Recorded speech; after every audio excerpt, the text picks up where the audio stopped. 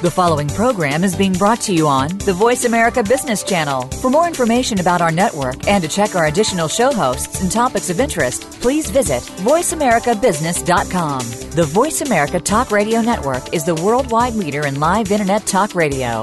Visit voiceamerica.com. The views and ideas expressed on the following program are strictly those of the host or guests and do not necessarily reflect the views and ideas held by the Voice America Talk Radio Network, its staff, and management.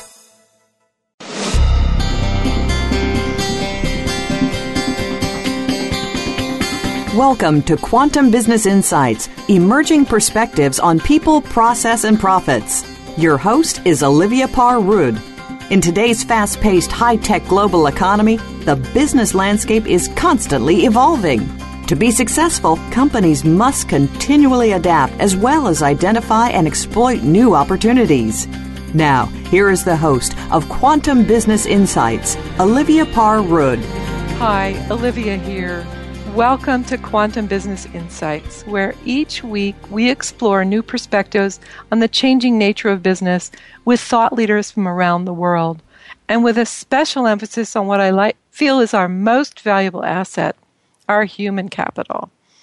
Today, I'm excited to have back, by popular demand, my guest, Ken Beller, and we'll be discussing collaborative leadership. Before we get started, let me tell you a little bit about Ken.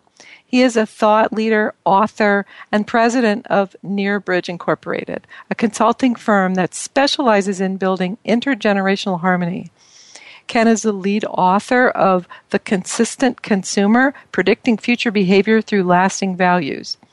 Throughout his career, Ken successfully developed and managed multicultural and cross-functional initiatives for leading companies such as General Electric, Daimler-Benz, Applied Materials, and NASA in the areas of global business planning, acquisition integration, process and product development, engineering, operations, human capital development, employee engagement, and organizational performance. So he's done everything.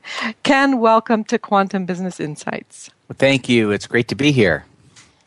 You're welcome. So over the last 20 years, I've noticed a dramatic shift in leadership style, and I've shared this a lot on my program. It seems like the old command and control style, it really just doesn't work anymore.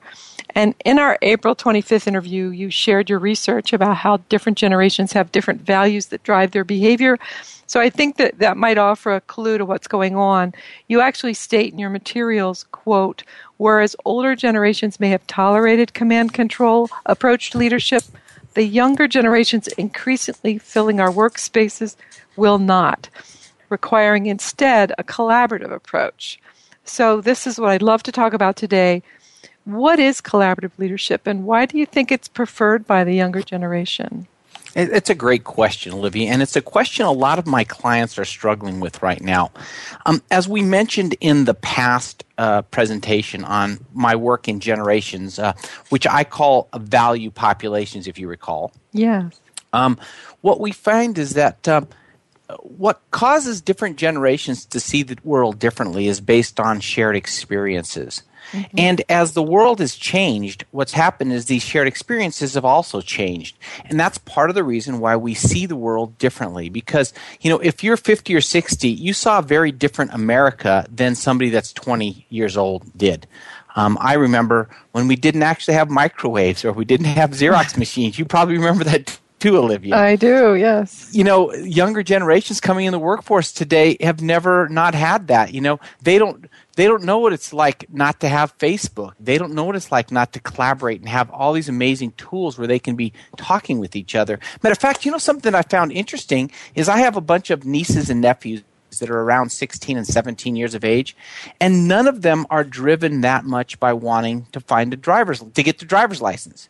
Like, I couldn't wait to get my driver's license. You probably couldn't wait to get yours either, I'm going to guess. Yeah, right, because I felt isolated without it. Exactly. But today's kids aren't isolated. They sit next to each other texting each other because they're not isolated.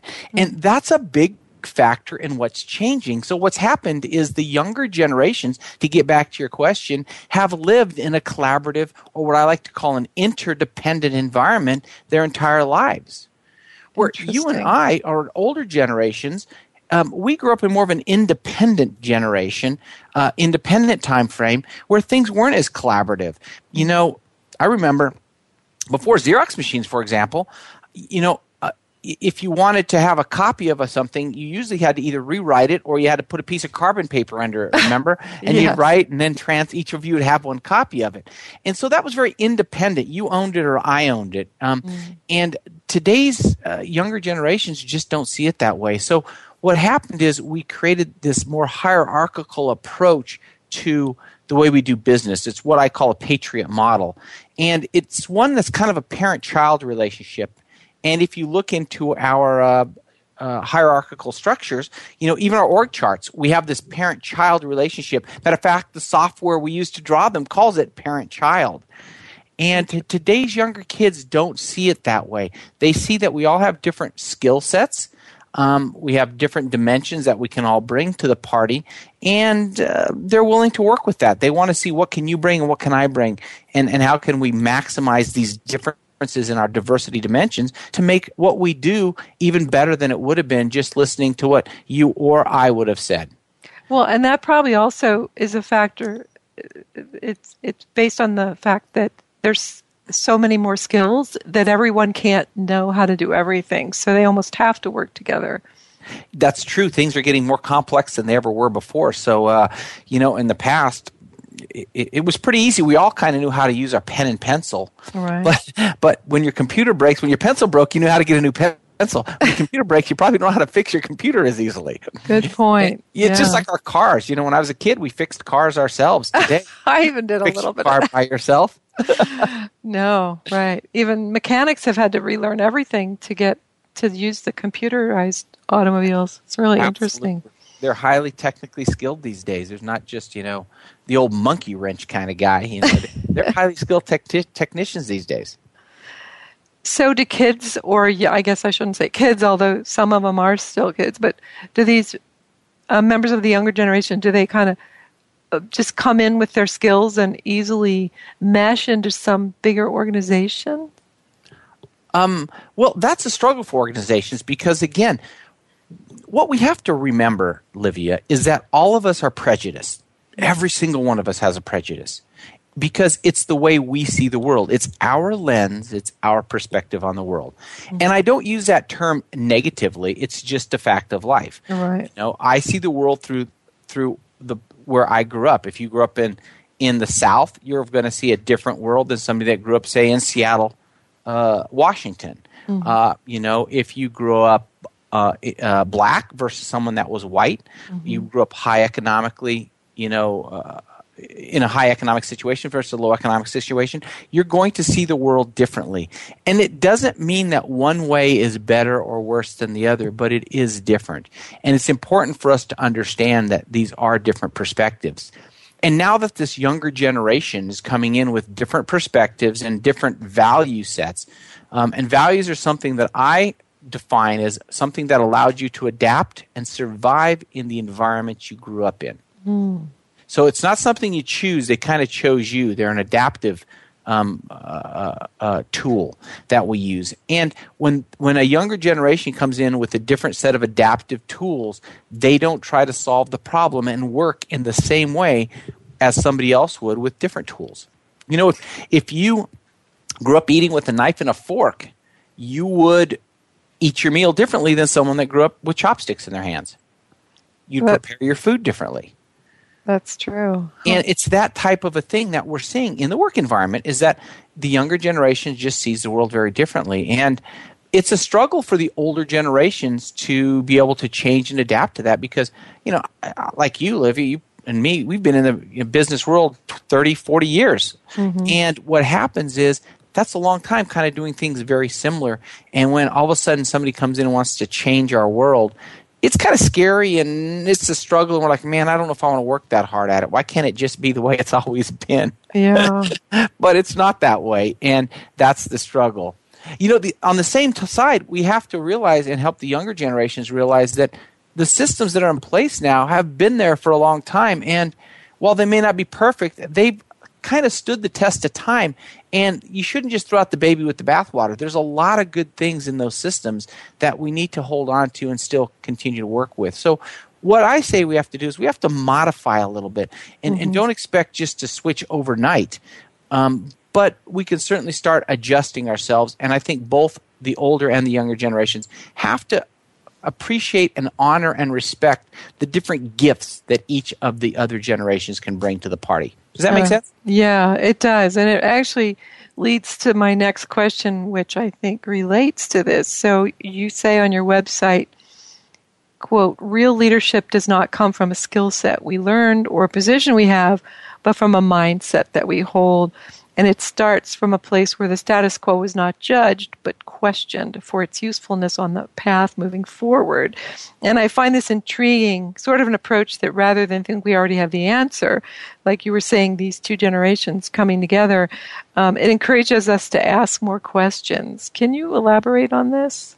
Yeah. You know, what I find I do a lot of training and development. I create a lot of workshops for a lot of my clients. And one of the things, when they always come to me saying, we want to create a workshop. And what I find is that a lot of consultants out there, like myself, we're really good at creating things like skill sets, helping to create a skill set or a tool set. You can use this and put it in place. But what we fail to really recognize is the mindset. Until you shift someone's mindset, their perspectives, and help them understand where they are and where they want to be, and help them understand that that's something you want to do, not that you have to do. All the skill sets and all the tool sets in the world don't help. Matter of fact, they harm the situation because you bring this whole new project in place or this new initiative, and you start pushing tools and skills in place, and you put them all in place, but the organization's mindset is not there. And because of that, what happens is often the initiative falls flat on its face because it doesn't have the emotional drive behind it. It doesn't have what I call psychic income behind it. Oh. Okay. So how do you get that behind it? I'd love to know. That's the $1 million question, isn't it? Yes. Psychic income is really important stuff. And so let me tell you what I define psychic income as. It's the non-monetary reward we get for doing anything, including our job. So it's what I call income for our psyche. Oh. A great example of that is a teacher. It's kind of hard to think that the teachers are working for the big money that we pay them out there, Yeah. So you say they're getting paid so poorly, why would they want to keep doing this work? Because the psychic income they get when they see a young child just light up with something they've just learned or come back 20 years later and say, hey, Miss Olivia, 20 years ago you taught me this lesson and it's done nothing but made my life change dramatically forever. And that just makes you feel so good. And that's the real reason most of us really want to go to work every day. Sure, we have to go and we have to make our money. We have to, pay our bills. But in the end, work needs to be more than that. Otherwise, it's a 4-letter word. And we really want it to be a 3-letter word. We want work to be fun, not a negative experience. And we do that by creating psychic income. And I think there's even been a lot of research that says that once someone's financial needs are met, then the reason they go to work is not for more money usually. It's for all that, the other kind of good feelings, I guess, the psychic income that you talk about. Exactly. So have you ever worked with a group where they just don't get it? Or, do people sometimes get uncomfortable and leave or require coaching? I'm just really curious. No, none of my clients ever don't get it. All right, we're done. Yeah. There you go. We all struggle with Olivia because we all struggle with change. Change it's the simplest thing in the world, but it's not easy. And a lot of that's because we're pre-programmed. We've got our neural pathways physically programmed in our brain that are driving us to look at the world and see it from a certain perspective. And change anytime is hard. What I like to coach my clients in, and I do a lot of individual coaching like executive coaching and a lot in executive sessions, is that anytime you're feeling stressed and the change is really getting to you, then you're probably stepping on some values or your values are being stepped on, but you're also probably growing at that point. Because if everything is easy all the time, you're not growing. So you want to feel a little bit of stress, and it's that stress that makes us improve ourselves. So it's a good thing to have, and you should look for it a little bit. The key there is don't overstress it. Don't try to do everything at one time. Great. And you did say something about neural pathways. Are we actually remapping our neurons over time when we work with these, going to this edge and feeling a little bit of stress? Does that change our brains? We actually are. And, about 20 years ago, we didn't think that we could change our brains, that it was kind of set the way it was and that was it. Mm-hmm. That's not the case anymore. We've proven it very clearly that you can actually rechange the neural pathways that you do it. And, one way that I counsel a lot of my clients on to do that is actually through meditation. Ooh. It's a powerful concept that I personally use, and it's done amazing things for me. And, it's nothing about being religious or anything. It's really about focusing and learning to concentrate more and being mindful of the present moment. And when we do that, what happens is we stop this monkey that's running around in our head with these thoughts, chasing everything, and we start allowing our brain to be used for the way we want it, not it to use us for what it wants it to use. Oh. And what happens is we cut off the flow to the old neurons and we start creating new ones. And it's a powerful concept for changing your life, both in business and personally.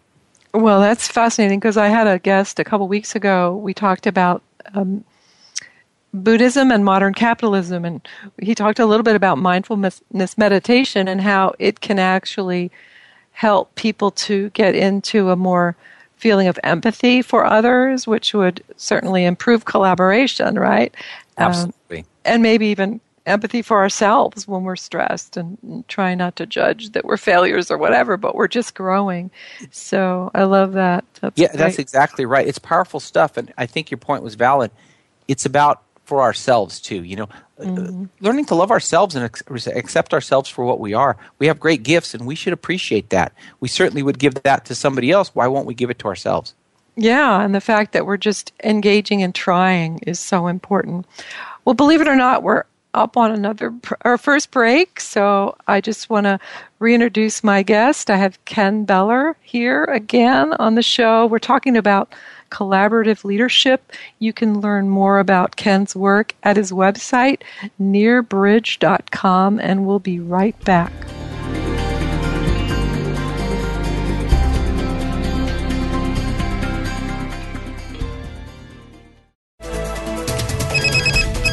Up-to-date business and financial news. Call now and get the financial information you need. 866-472-5790. 866-472-5790. The experts are here.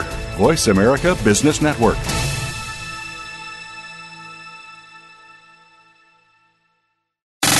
Have you friended us on Facebook yet? Why not? Just go to facebook.com/Voice America or search for the keywords Voice America. Once you are part of our Facebook network, you'll receive daily messages about what's happening with our shows, this week's featured guests, and new happenings of the Voice America Talk Radio Network. And you can add your voice to the always active discussions on our wall. Just go to facebook.com/Voice America or search for Voice America. Now there's a new destination for video content, voiceamerica.tv. Just like our radio channels and so much more. Voice America Variety, Health and Wellness, Business, Sports, Green Talk, Power Up Motorsports, and Seventh Wave Network now have their own video channel components. Plus, check out exclusive programming, including movies, music, educational courses, science and history, current events, and short features. High-definition, premier quality programs available 24/7. voiceamerica.tv. If you think you've seen online TV like this before, let us surprise you. We're always talking business. Talk to an expert. Call now toll free 866-472-5790. That's 866-472-5790. Voice America Business Network.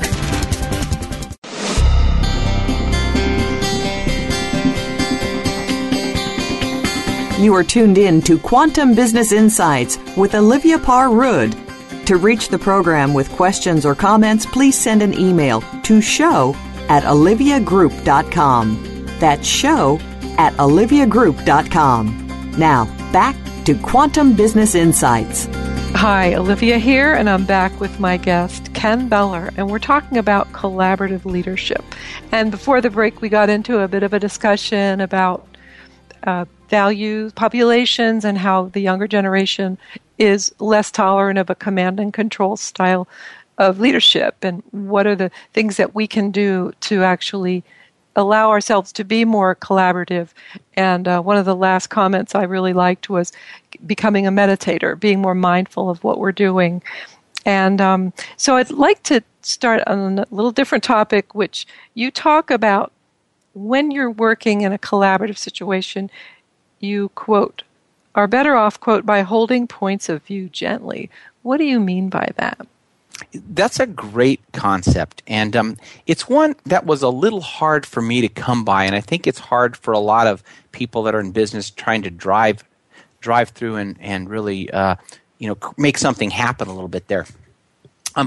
What really holding your point of views gently, it's kind of, I look at this as an analogy of, let's think of holding a baby duckling, say, in your hands, okay? Mm-hmm. If we hold them too loosely, they kind of slip through our hands and we drop them and they fall on the ground. At the same time, if we hold them too tightly, we suffocate or crush them. So we have to hold them firmly enough, but not so firmly that we hurt them. And, it's kind of like with our children. A lot like being a parent. You have to give your children a balance of enough structure to be safe, yet enough freedom to grow. Mm-hmm. And we need to do the same thing with our points of view. That if we hold our points of view gently, what happens is we make our ideas our identity. And then what happens is we have to actually, to kill the idea, we in essence have to kill we have to kill our identity. So it's almost like the ego kicks in there. And if you've ever taken a real strong stance on something, after a while, it's no longer about what the position you were taking. It was just about winning or losing the conversation or the debate. Does that make sense? Yeah, like that fear. It's almost like the death of the ego. We hold on tightly because of the fear of losing the argument. And you know what? Honestly, killing our ego is like killing ourselves physically.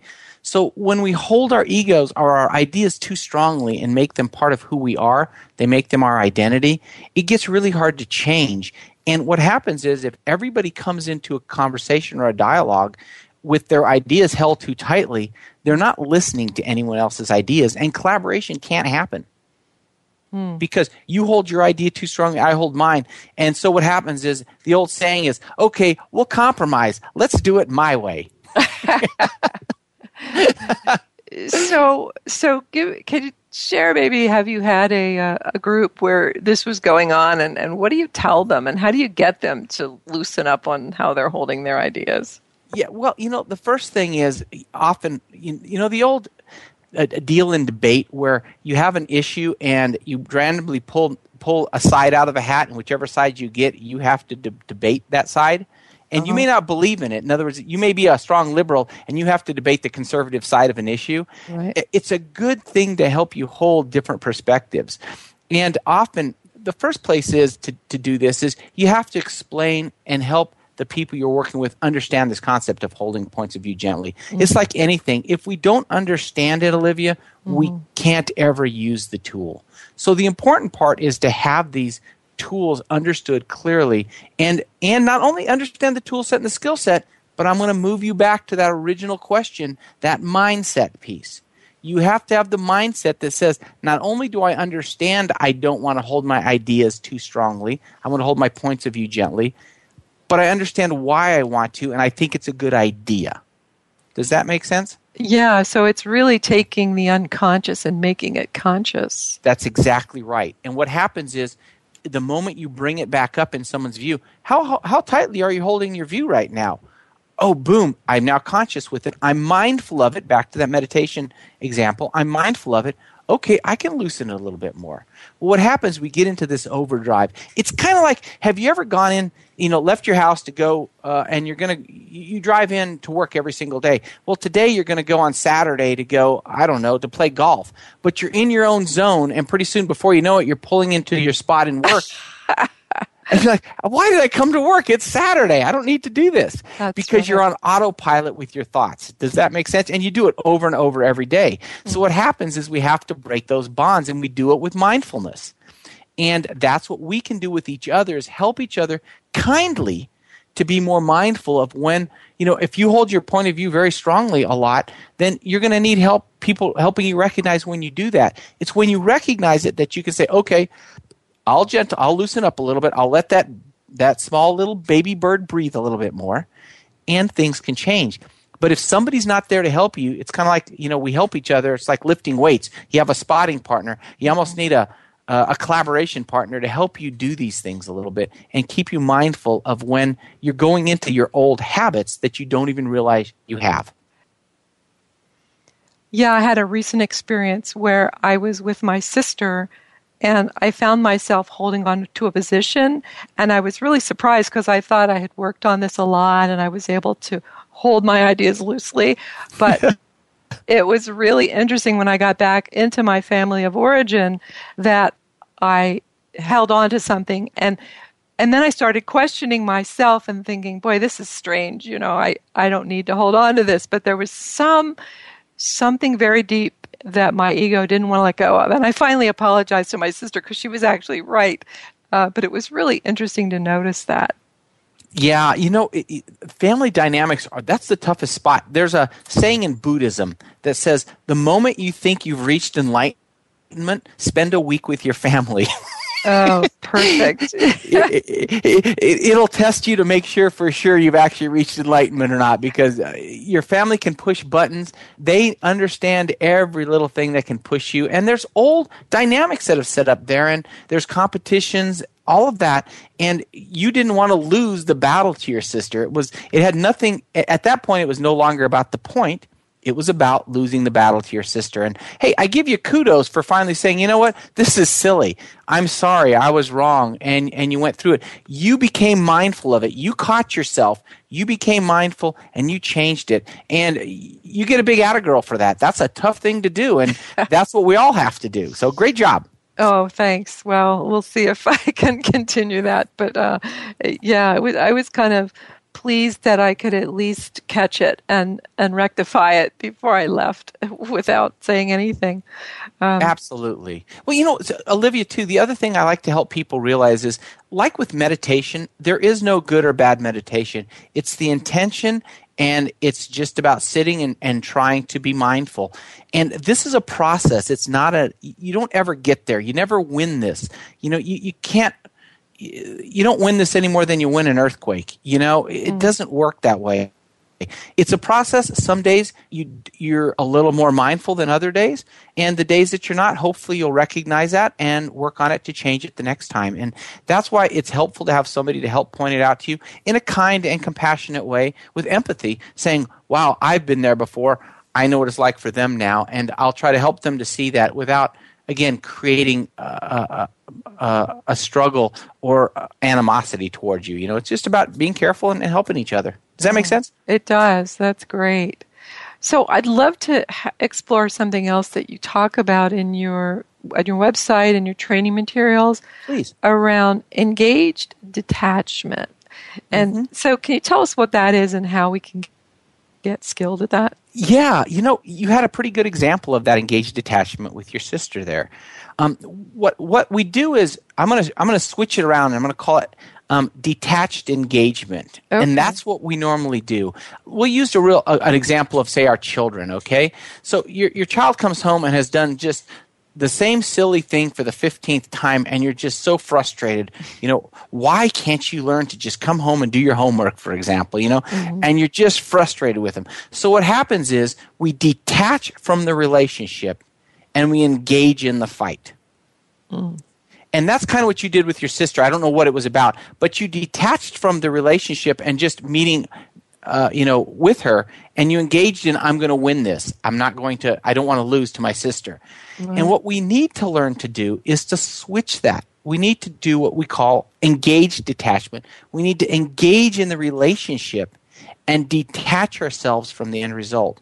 So when your child, for example, is just got you with your hair about to be pulled out, count to 10, re-engage with your child, re-engage, understand why they're doing this, have a conversation with them, and detach from the end result, realizing that you can help lead your child down the path, but in the end, you can't completely change every action that they take. You can only play your part. And that's where we detach. We detach from the end result. We detach from the fruits of our labor and just focus on the labor. And it comes out the way it's supposed to come out. It's about not trying to control everything. So this plays right into the way business works now, is that because it's very hard to control outcomes all the time. Absolutely. So you advocate this in your collaborative leadership training, I'm imagining. Do people have trouble with this when they're first trying it in business, or people have trouble with this all the time? Again, the key here, it's not the skill set, the tool set are easy. It's the mindset that has to be there. It's kind of like quitting smoking or drinking or a bad habit. It's really, once you really, really decide you're going to do it and the mindset's there, it's not so hard to do it at that point. But when you're playing with it still, that's when it becomes difficult. And engaged detachment, like a lot of these tools that I use in my collaborative workshops, are like that. And that's why I always focus on the mindset piece. And so once the mindset's there, it's not that difficult. That being said, it's one of those sayings that this is all very easy, but it's not always that simple, or it's simple but not easy. Does that make sense? Right. Yes. I get it. You get the concept, but actually taking the action is where it's difficult. Exactly. And what helps is if you take a lot of what I teach in my collaborative workshops is stuff that you don't only use in business, but that you use in your personal life. Mm-hmm. Because I believe when somebody can employ something, a tool that's going to work for them in their everyday personal lives, they're going to automatically want to use it in their business environments. The two do not need to be exclusive of each other. And, in the past, 20, 30 years ago, there was this movement of keep your work life and your business life separate. With texting and email and everything today, that's pretty much impossible to do. So what we have to do is we have rules, boundaries, and limitations we still set up, but we have to learn how to engage but be detached from the end results. Otherwise, there's just too many things we'd have to keep up with, and we would literally go insane. Well, yeah, and it's interesting you mention that, because I would think if a manager who was very controlling was invited to be more collaborative and develop those skills, that they actually might make a better husband or father. Have you had experiences where that's happened in your work? It happens all the time, and it's the most rewarding part of my job. I can't tell you how many times. It happens pretty much every time I give a presentation or workshop. At least one person, and often many, will come up to me and say, "Thank you for teaching me this. This is going to change my life. I wish I would have known this 10 years ago with my daughter, or I wish I'd have known this, before I was divorced."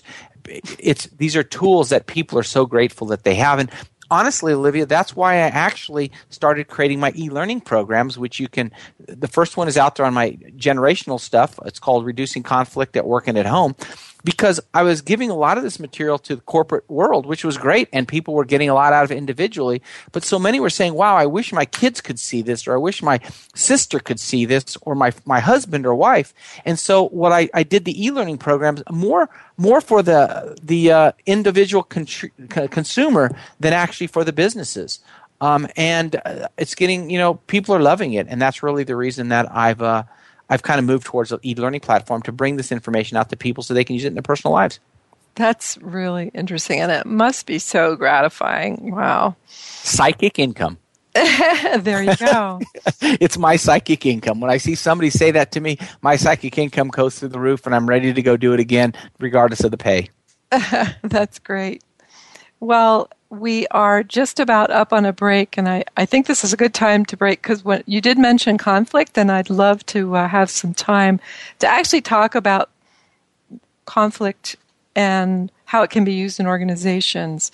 So again, my guest today is Ken Beller. We're talking about collaborative leadership, and you can learn more about Ken's work at nearbridge.com, and we'll be right back.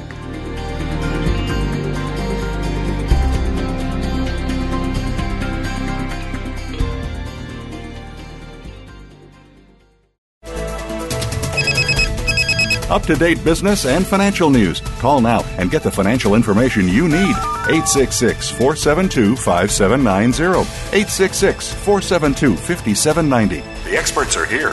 Voice America Business Network.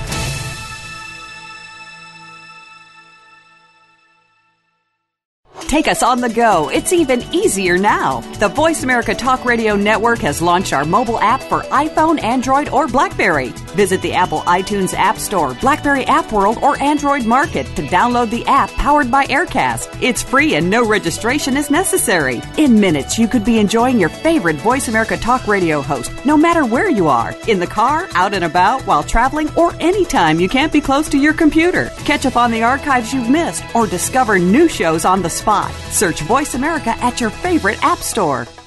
Have you friended us on Facebook yet? Why not? Just go to facebook.com/Voice America or search for the keywords Voice America. Once you are part of our Facebook network, you'll receive daily messages about what's happening with our shows, this week's featured guests, and new happenings at the Voice America Talk Radio Network. And you can add your voice to the always active discussions on our wall. Just go to facebook.com/Voice America or search for Voice America. We're always talking business. Talk to an expert. Call now toll free 866-472-5790. That's 866-472-5790. Voice America Business Network.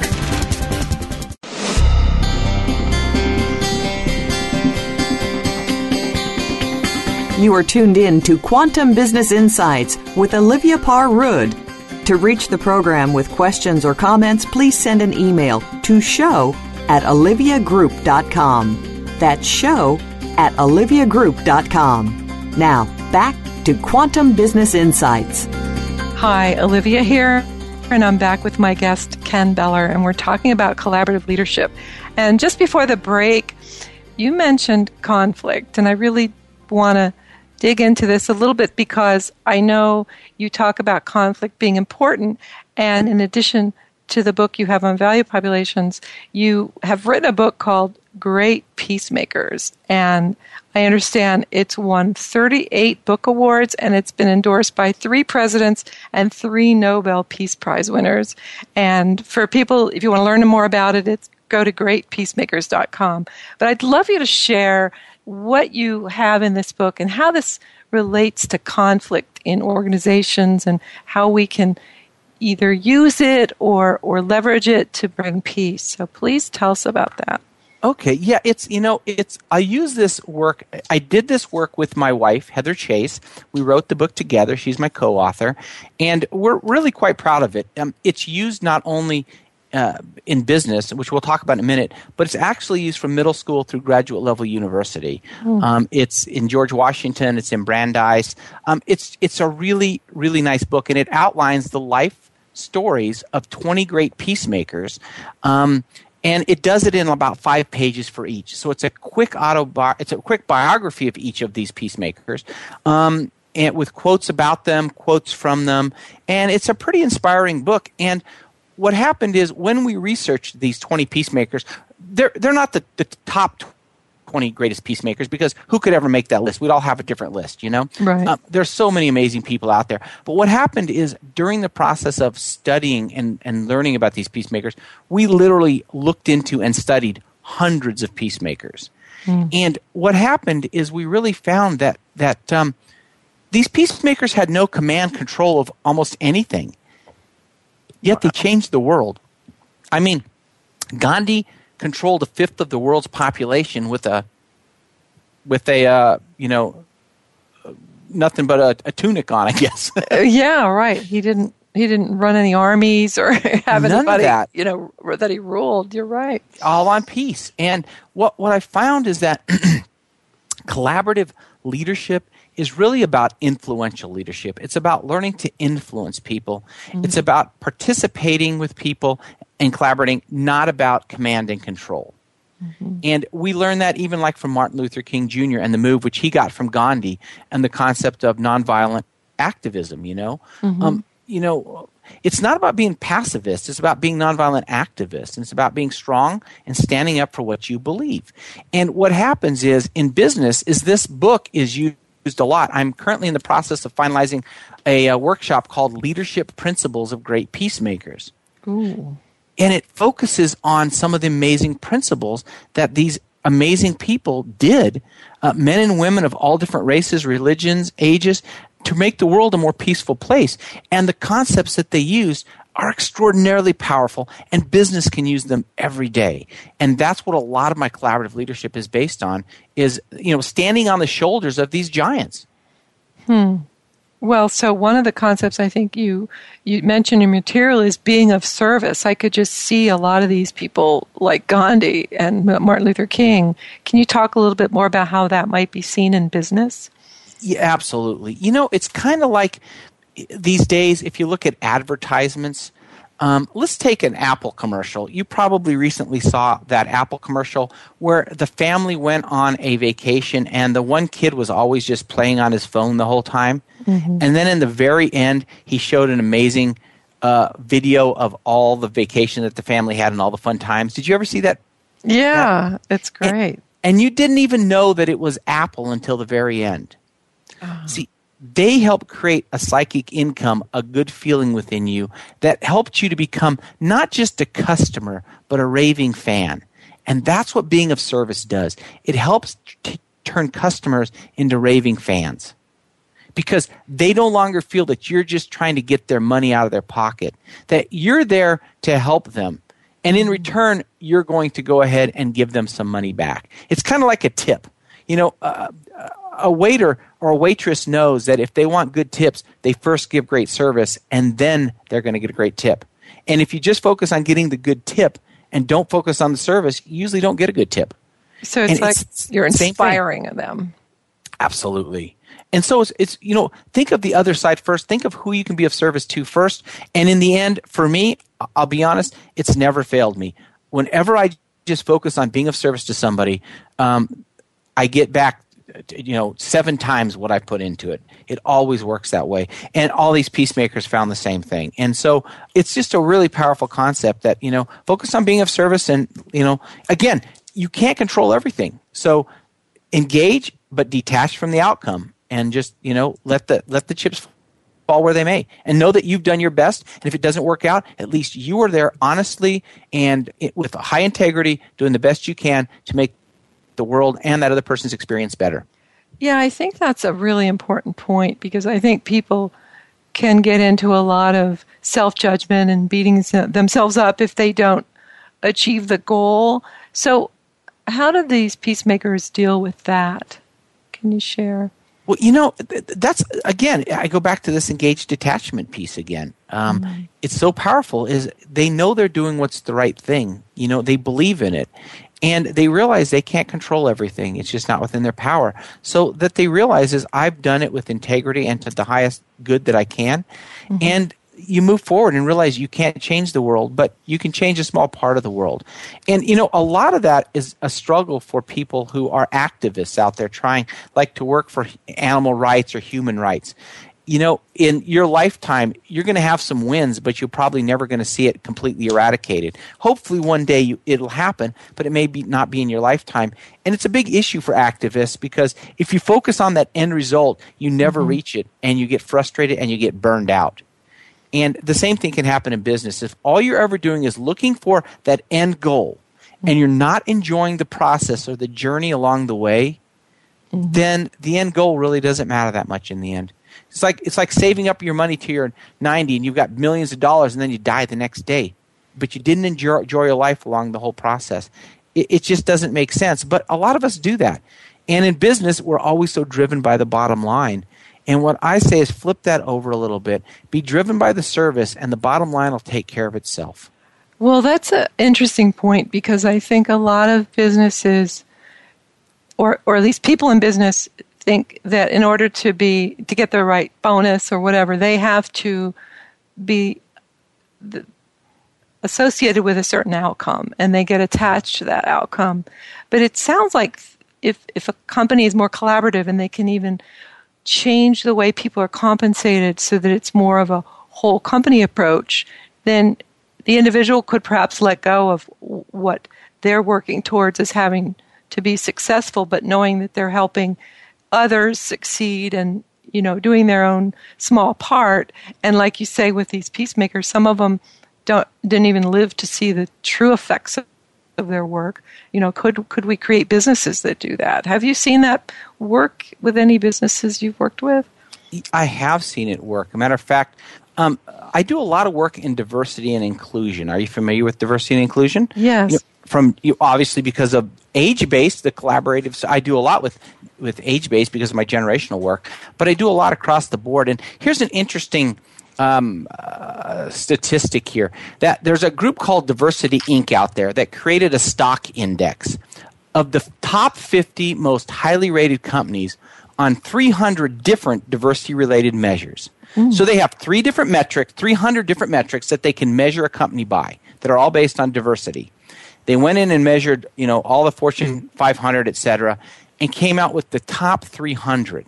Okay, and some of these companies include people like Kaiser, Permanente, AT&T, IBM, Wells Fargo, Disney, those types of folks. Okay, And here's an interesting statistic: over the last 5 years, this diversity top 50 outperformed the Dow Jones Industrial Average by 50%. Whoa! It outperformed the S&P 500 index by 80%. That's fascinating. So what it's really saying is when you've got the diversity going in a company, the individual may not know what their contribution is, but the whole organization is going to do better. Absolutely. Inclusion wins.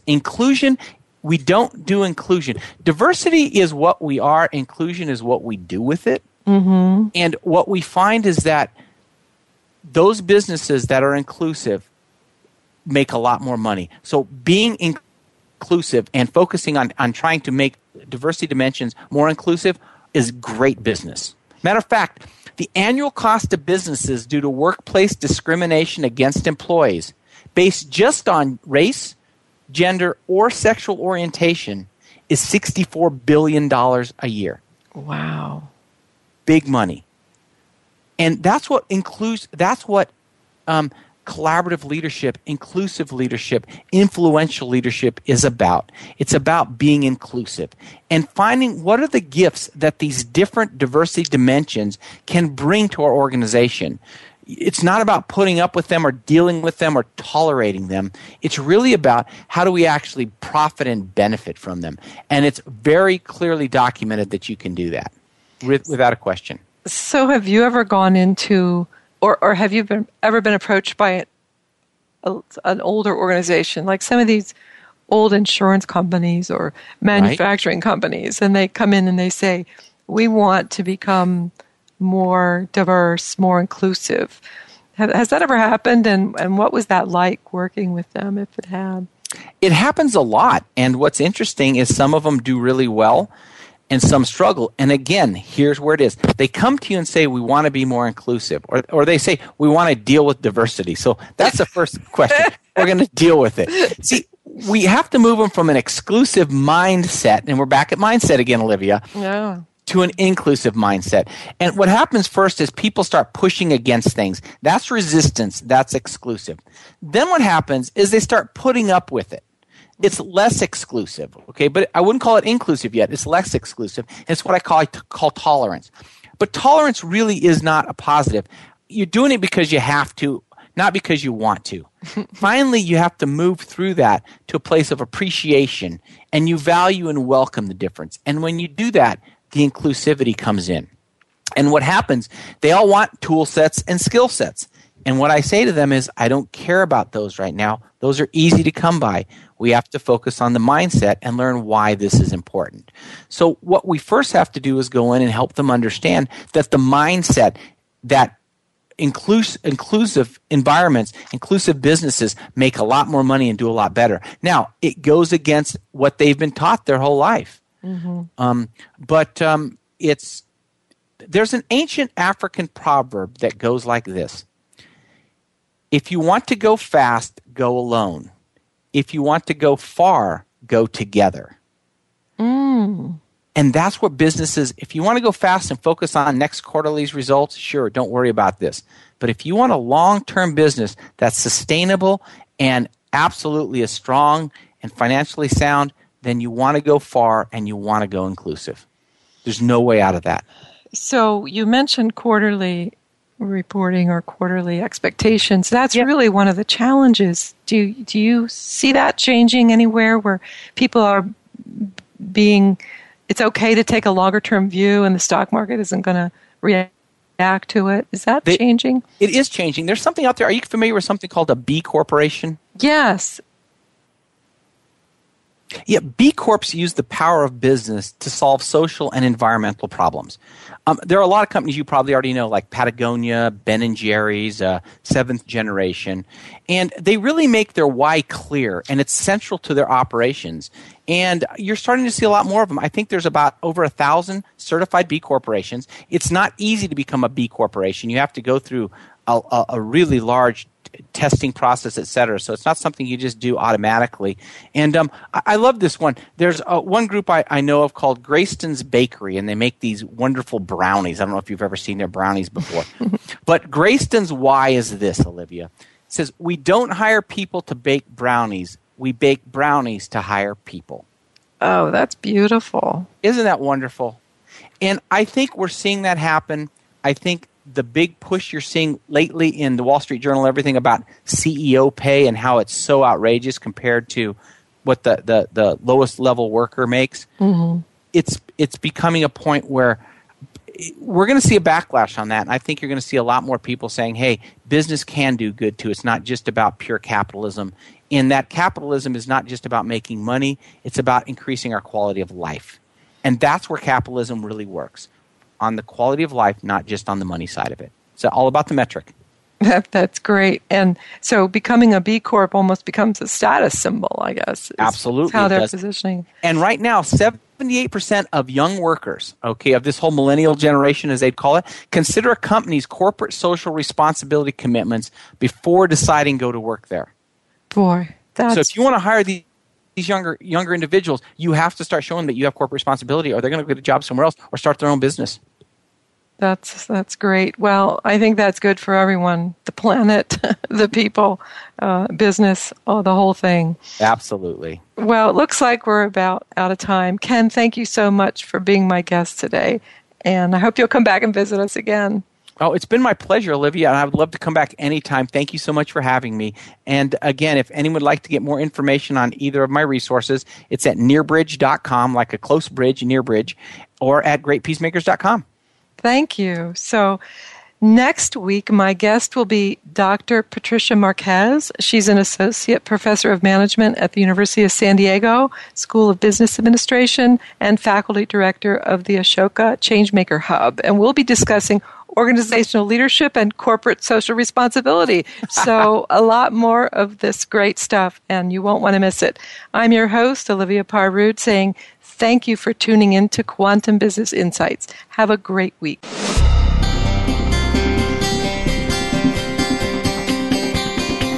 Thank you for tuning in to Quantum Business Insights. Please join your host, Olivia Parr-Rude, again next Friday at 9 a.m. Pacific Time, noon Eastern Time on the Voice America Business Channel. Enjoy your weekend, and we'll talk again next week.